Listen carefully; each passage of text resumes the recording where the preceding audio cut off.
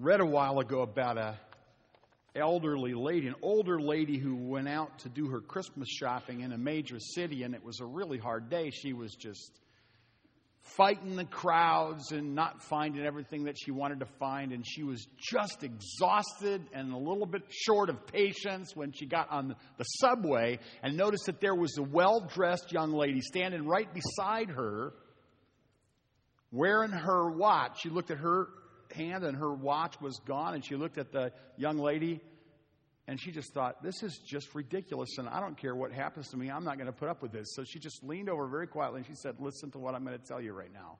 I'm an old lady, but I take care of myself. And there's not going to be any trouble if you just take off your watch and you put it in my bag right now. So the young lady looked kind of surprised and took off the watch and put it in her bag. And, of course, when she got home, she had 2 watches like that in her bag. And somewhere in New York, a young lady was having a really bad Christmas.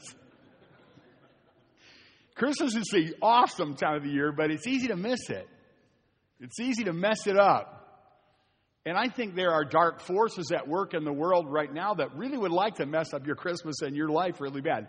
Here we are at the time of the year when we're having the Christmas program tonight. I wish you could be me when the children go on the platform for the Christmas program, to be one of the pastors and see all the little children go up there. I wish you could feel the feeling that gives to me. It's such a neat thing to see that. Tonight's the night of the annual Christmas program. And next Saturday and Sunday night, our annual Christmas concert. And a week and a half, our Christmas Eve candlelight service. We're at the heart of Christmas now. It's a season that's so sacred to us who are devoted followers of Jesus Christ. In preparation, we've been just savoring the Christmas text that we love so much out of the Gospel of Luke. If you allow me, Linus text in the Gospel of Luke. Especially right now in the narrative about the shepherds. Don't we just love that? And when Jesus was born, God sent a messenger and this was an angelic messenger from the presence of God to announce his birth to shepherds in a field at night. That messenger, as you know, then was joined by a multitude, thousands of other angels a bit later. And then Luke records what they said or sang. And this morning we're going to think about the significance of the most incredible angelic message from highest heaven to earth, from the throne of God to the sheep pasture, from the eternal God of the universe to common men. We're going to think about that, and that's all we're going to think about. Now, listen to the word of the Lord. Luke chapter 2 and verse 8. Now there were in the same country shepherds living out in the fields, keeping watch over their flock by night. And behold, an angel of the Lord stood before them, and the glory of the Lord shone around them, and they were greatly afraid. Then the angel said to them, do not be afraid, for behold, I bring you good tidings of great joy, which shall be to all people. For there is born to you this day in the city of David a Savior, who is Christ the Lord. And this will be a sign to you. You will find a babe wrapped in swaddling clothes, lying in a manger. Cloths lying in a manger. Suddenly there was with the angel a multitude of the heavenly host, praising God and saying, glory to God in the highest, and on earth peace, goodwill toward men. So let's focus on the message that the angelic host added to the message that the singular angelic messenger gave. Charles Spurgeon said, it's superstitious to worship angels, but it is proper to love them. They came from heaven with a message. They came from the presence of God. They were attended with the glory of God. The world had been dark. There'd been an absence of this glory light for centuries. There'd been silence in a sense, from God for centuries. And now in this dark place, the bright light shines in the darkness, and the loud angelic messenger gives this bold message. And as if that wasn't enough, then suddenly, he's joined with a multitude. The idea here is at least 10,000. The scriptures actually say years later, John saw 10,000 times 10,000 and thousands of angels. There are a lot of angels. So there could be as many as 100 million angelic beings based on what John said. But on this dark night, at least 10,000 of them joins with the angel with a message to these shepherds that are huddled in this field, or they're on this shepherd's tower or wherever they were. As you stop and think about that, at the birth of Jesus, vast multitudes of heavenly messengers, evangels, if you were, angels, visited shepherds with a couple of things. And get this, an expression of heavenly praise. That's for you that are note takers, that's what you'd want to write down right there. An expression of heavenly praise and an offer of earthly peace. An expression of heavenly praise and an offer of earthly peace. What we're doing here is we're just slowing down and we're just kind of looking at one little phrase and we're seeing what it has to say. But this is the message that the multitude of angels gave. It was an expression of heavenly praise. It was an offer of earthly peace. God sent angels from heaven when Jesus was born with a message. This message was God's glory and our peace are connected. Heaven comes to earth when God's glory comes to earth. God's glory and our experience of peace are connected. Now, most people don't get this. They want peace, but they don't understand what God's glory is. They don't really get how they can be involved in the glory of God or what it really even means.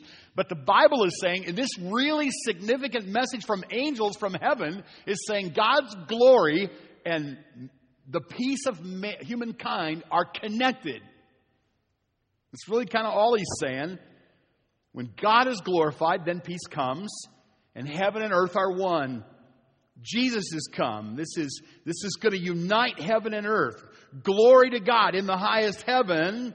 And here on earth, peace is possible. You see what they're coming from heaven to earth. They're as heavenly as they can be, angels. They're coming as earthly as they can be, shepherds. And they're tying heaven and earth together. And this is a great, overarching theme of the Bible. It's where it begins and where it ends. Heaven and earth together. God's coming to earth, and He's taken over, and it's going to be peaceful then. And this is an appetizer for that. Glory to God in highest heaven, and here on earth, peace is possible for those that He draws to Himself, those who believe. Think about it in these terms. For us, we have peace with God. To have peace with God, then God has to be glorified. For you to have peace with God, God must have glory. For your home to have God's peace in it, God must have glory in your home. For this church to have peace from God, God has to have glory in this church. For this region, for whatever town or village or city you live in, to have peace with God, God has to have glory in that town or village or township. For our beloved state of Michigan to have peace with God, God has to have glory in Michigan. For this nation that we love to have peace, God has to have glory here. God's glory and the peace of mankind are tied together. They go together. We know this is a huge message because it came from heaven at a really important time and was suddenly burst on the scene punctuated with an angel chorus or choir or talking angels, thousands and thousands of this. This is an important message. So it's appropriate that we just stop and look at it and ask ourselves, so what is this saying and what does it have to do with me? And so just think about this expression of earthly praise, heavenly praise. Let's think about it. The expression of heavenly praise. And let's think about, just for a minute, an offer of earthly peace. And you think, well, what's this have to do with me? I'm going to talk about marriage today. I'm going to talk about you being married. I'm going to talk about your life and your emotions. This is important. It's going to be important to you. You're going to see that. God's coming to earth. He cares about people. He cares about you. He cares about your marriage, your home, your family, your kids. He cares about your finances and your health. He cares about what you're thinking about right now when you're supposed to be listening to me. He cares about all of that, and he's not confused. And he says, the answer to that, to bring that into order and to have peace, I have to have glory. And if you concentrate on my glory, then I will concern myself with your well-being, your shalom, your peace. So this is what he's saying. So let's look at these two things. I mean, how harmless can a 2-point message be? This can't hurt anybody today. You can endure 2 points, right? Right? Amen? Yeah, you're here. You said, I came to hear the children sing. And I'm putting up with you. Like, I get it. I know I'm not cute like them, but I will do my best. The message of the angels was an expression of heavenly praise, and the word used in the Bible is glory. And that's all over the Bible so much that it's easy to overlook what it even means. It is the expression of who God is in a light and weight, the light and expression of all of the beauty of who God is, which mankind was made to adore. It's the glory of God.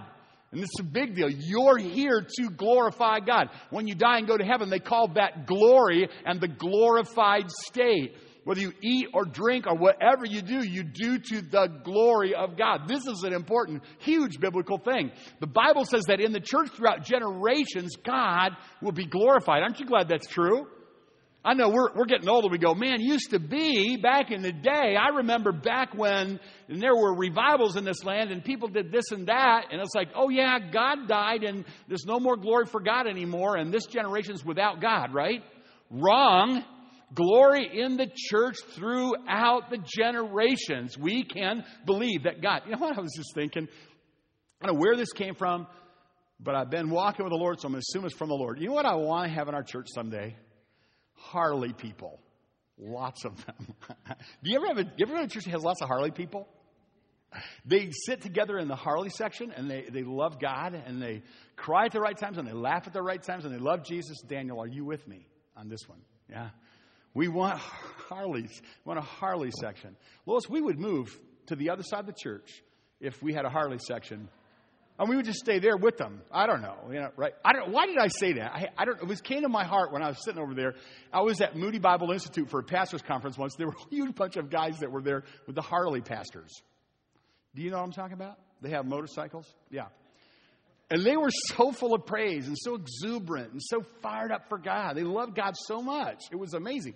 And this guy preached a great message, and then we went to lunch. And I'm standing in line. I'll never forget this. I'm standing in line at lunch, and we're all just basking in the experience of hearing this wonderful message. And I feel a presence near me. I feel like I'm a pretty bigger than average guy, but I feel a presence with me that's very large. And then I hear this low voice, and I hear this guy standing beside me, and I hear him say, "That was a great message, wasn't it?" And I look over, and it's like this huge guy with a Fu Manchu going down here, and he's got like a leather outfit, chains hanging off, and a little tear in the corner of his eye. That was a great message, don't you think? I'm like, yeah, it was so cool. I don't care if you ride a Harley or a Volkswagen, you're here on earth to glorify God. The church is to glorify God. That's what it's about. That is why you're here. And when you die, that's what it's all about when you die. You go glorify Him. That's why we do evangelism, so God gets all the glory He deserves. You say, well, I'm missing something in life. I can tell you what it is. If you aren't glorifying God, then that's what you're missing.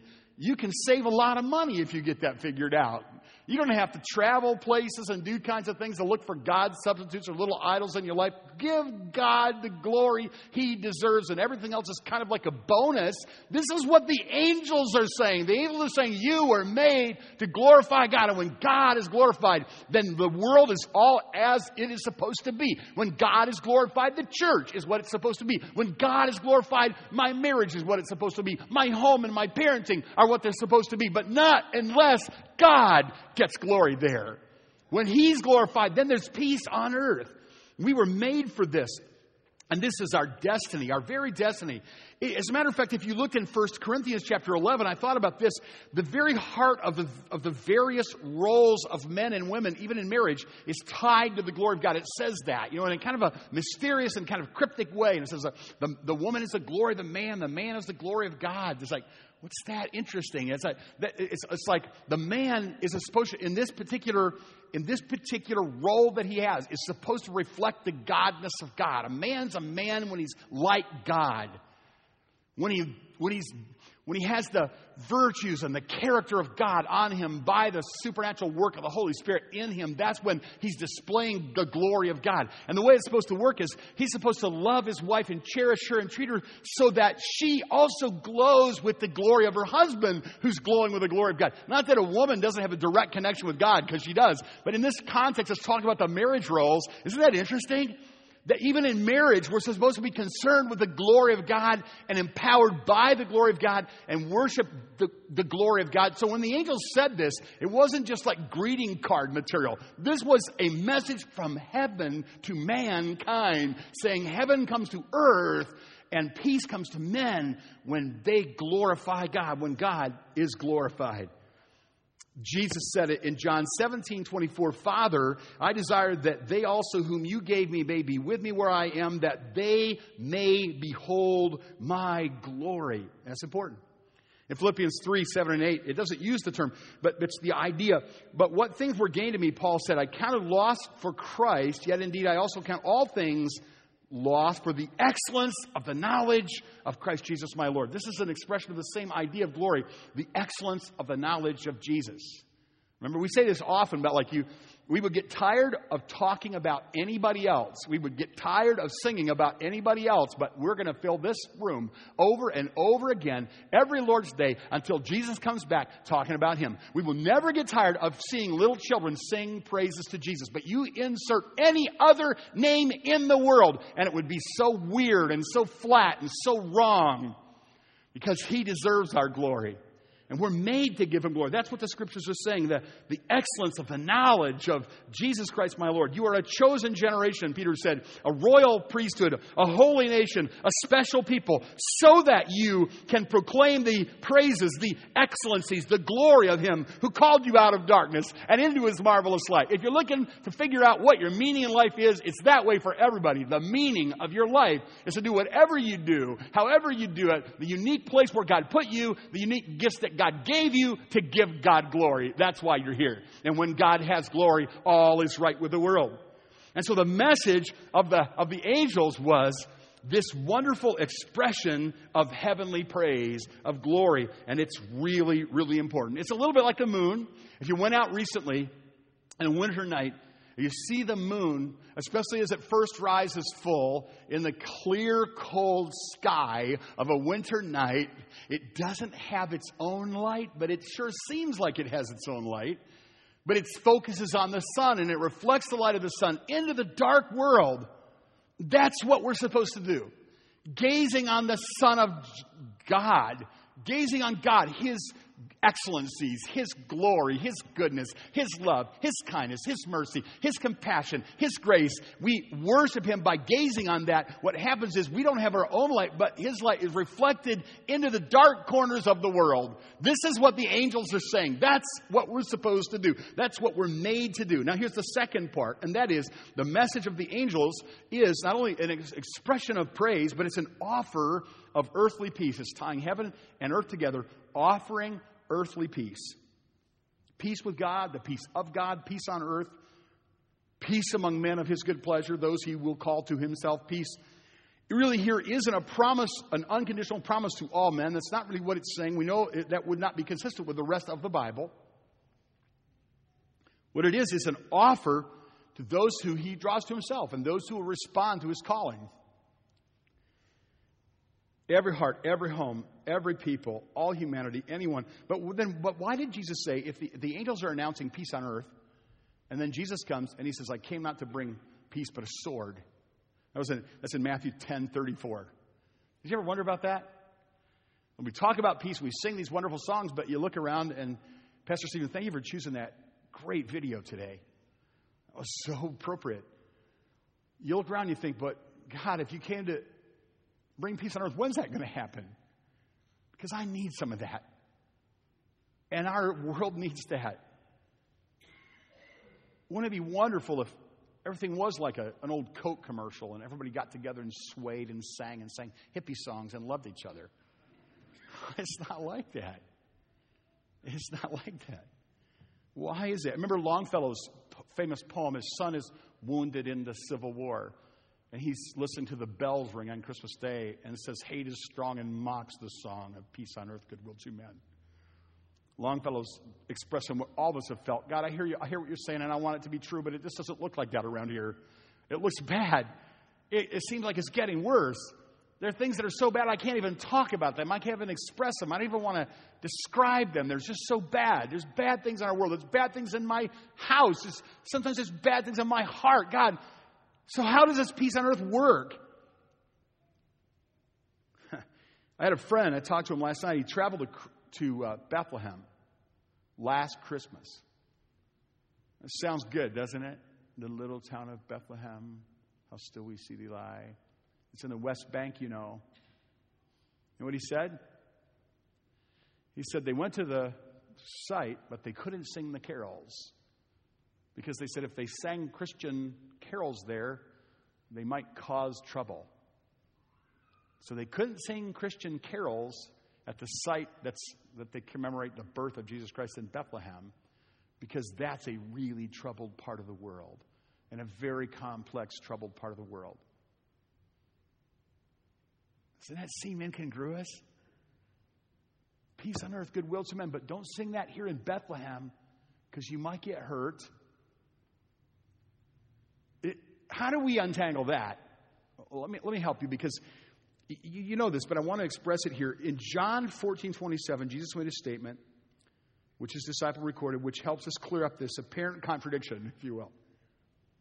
He says, peace I leave with you. My peace I give to you. And then this caveat, not as the world gives, give I unto you, right?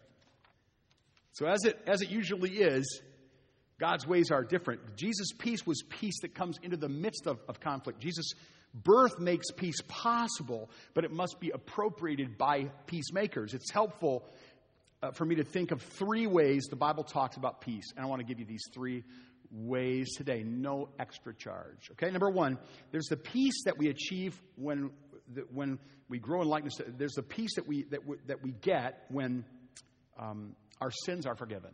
You know this. It's the peace of salvation. The peace of salvation. It's what we call peace with God. You know this, but I want to repeat it, right? The Bible says that people without God won't have peace. It says that. Over and over. Isaiah 57:20, the wicked are like the troubled sea when it cannot rest. And Isaiah 48:22, there's no peace, says the Lord, for the wicked. Revelation 14:11, and the smoke of their torment ascends up forever and ever, and they have no rest day or night, who worship the beast, the image, and whoever receives the mark of his name. There's no peace for those who reject the Prince of Peace. Without God, there is no peace and no promise of peace. But with God, there is peace. Peace with God through Jesus Christ. That's where Romans 5:1 says, being justified by faith. And you've been here with the message on Romans, you understand the importance, the vital importance of understanding the truth of justification by faith. No one will ever have peace with God without being justified by faith.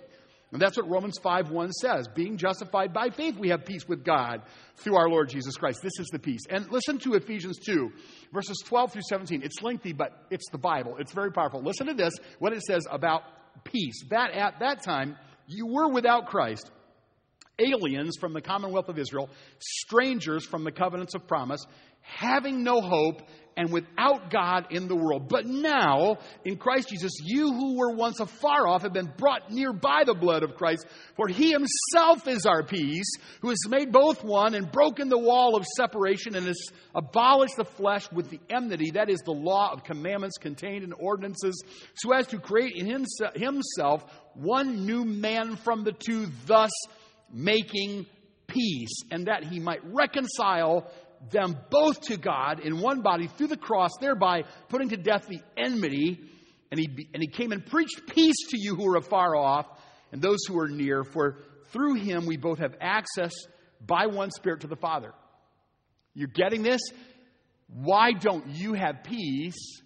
Maybe it's because God is, in His providence, trying to stimulate within you a great hunger for peace that will never be satisfied until you understand justification by faith, and the root of peace is just peace with God, which is another way of saying you got saved. You know the Lord is your Savior.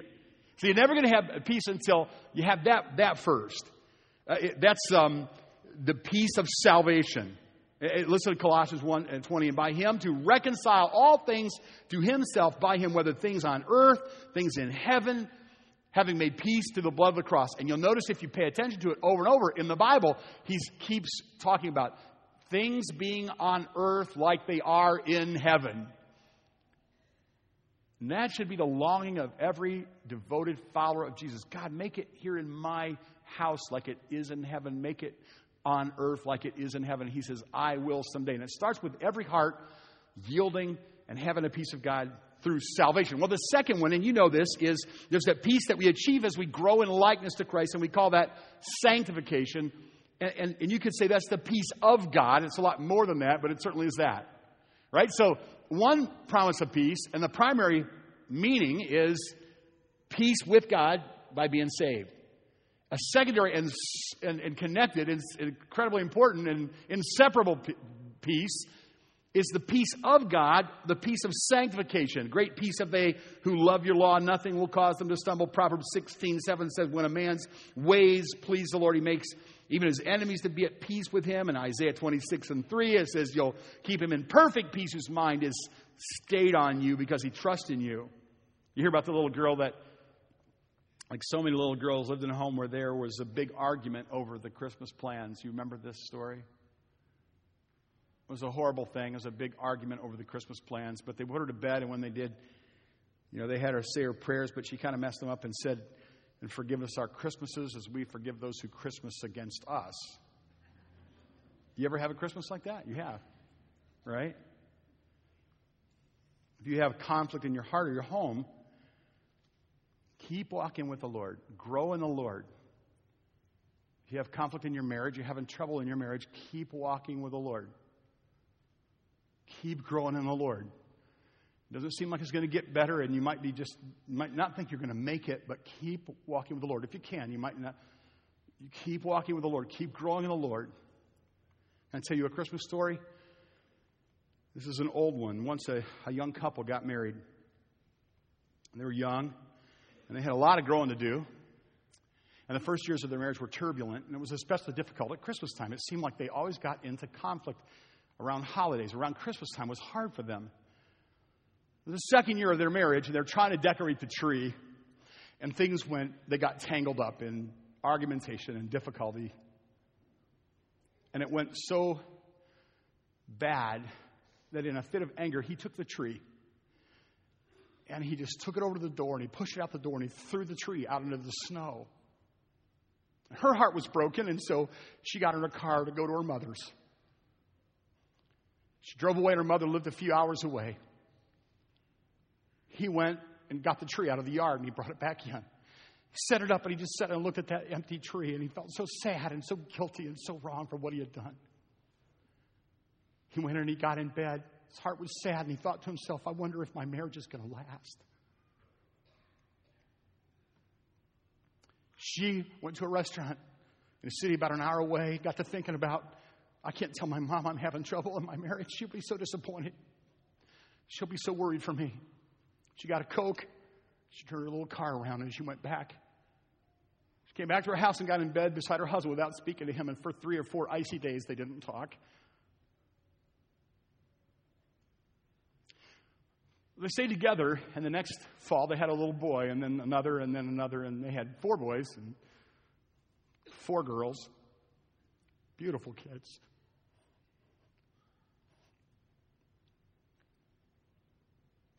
They had so many happy memories of Christmas after that. They had some bad memories too. They stayed together. And by now you know the guy who threw this tree out in the snow is me.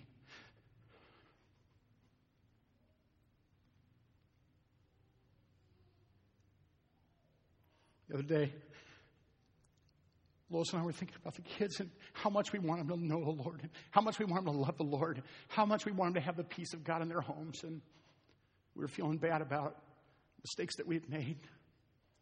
We both felt so bad about it. Times like that, you just don't know what to do. And I said, well, maybe we should just pray. And she said, yes. Let's just ask God to forgive us again. And let's ask God to help our kids in case we messed them up really bad. And we stood in the hallway of our little house, and we held hands. And we said, God, would you please forgive me for all the sinful things that we've done? The arguments that we had in front of the kids and how it might have hurt them. And would you please reach into our kids' homes and help them? Give us your peace. And together we're going to have our 36th beautiful Christmas together. We're making it. We're happier than we've ever been. But there are Christmases when everything Jesus promised just seems impossible.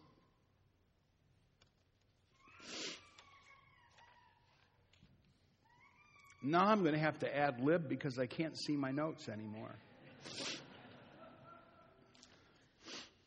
You ever hear this beautiful prayer? Lord, make me an instrument of your peace. Where there is hatred, let me so love. Where there is injury, pardon. Where there is doubt, faith. Where there is despair, hope. Where there is darkness, light. Where there is sadness, joy. Divine Master, grant that I may not so much seek to be consoled as to console, to understand to be understood as to understand, to be loved as to love. For it is in giving that we receive, in pardoning that we're pardoned, and in dying that we're born again unto eternal life. Lord, make me an instrument of your peace. That's what I want today. I wonder how many of you need to go stand in the hallway and hold hands and pray and say, God, I'm asking you to give me your peace in my marriage. You ever hang out with old people and they argue in front of you with each other and you think, good night, don't you realize how uncomfortable this is making us? I think to myself, I don't want to have that kind of marriage that makes everybody around me uncomfortable because I can't get along. I want to treat my wife with courtesy. I want to grow as a husband and be kind and tender and good to her. I want her to be happy, not just have to act happy. I want her to be glad she married me. I want my kids to want to be married because they see that I like being married. But I'm not going to have that unless God helps me, because that stuff's impossible without God's help. And I'm telling you today, you may need to be reconciled with your husband or your wife, or maybe that's impossible. But as much as it's possible within you, live at peace with all men, and the Prince of Peace will help you if you ask him. There may be someone that's hurt you or someone that you've hurt. Isn't Christmas the perfect time for peace to come into that? Give God glory and make peace with that person. Maybe even a family member, maybe a brother, maybe somebody is sitting here and you really aren't really having warm conversations with your own brother or your own sister, your own family member. Do you realize how that breaks the Father's heart? And yet you're going to celebrate Christmas, but if you're going to celebrate Christmas for Christ, well, for his sake, why don't you go reconcile with your brother? Go reconcile with your mother while you can, with your dad, with your children, with your neighbor. You're a Christian. You're a follower of Jesus. He's the Prince of Peace. You say, why can't they get along in Ferguson? Well, we're not in Ferguson. We're in Taylor. Let's get along here. Let's love one another here. Let's then find somebody that's different than us, and let's love them sincerely and listen to them and care about them. Let's see Jesus touch down in Taylor. Wouldn't that be wonderful? And we can say to the world, look what Jesus just showed up here. He showed up in my house. He showed up in my marriage. He showed up in my church. It's Christmas. Then peal the bells more loud and deep. God is not dead, nor doth he sleep. The wrong will fail, the right prevail, with peace on earth and goodwill to men. How could you not love Christmas? It's a time for praise. It's a time for peace. Thousands of angels sang it the night Jesus was born. Heaven came to earth to bring earth to heaven. Glory to God in the highest, and on earth, peace, goodwill toward men.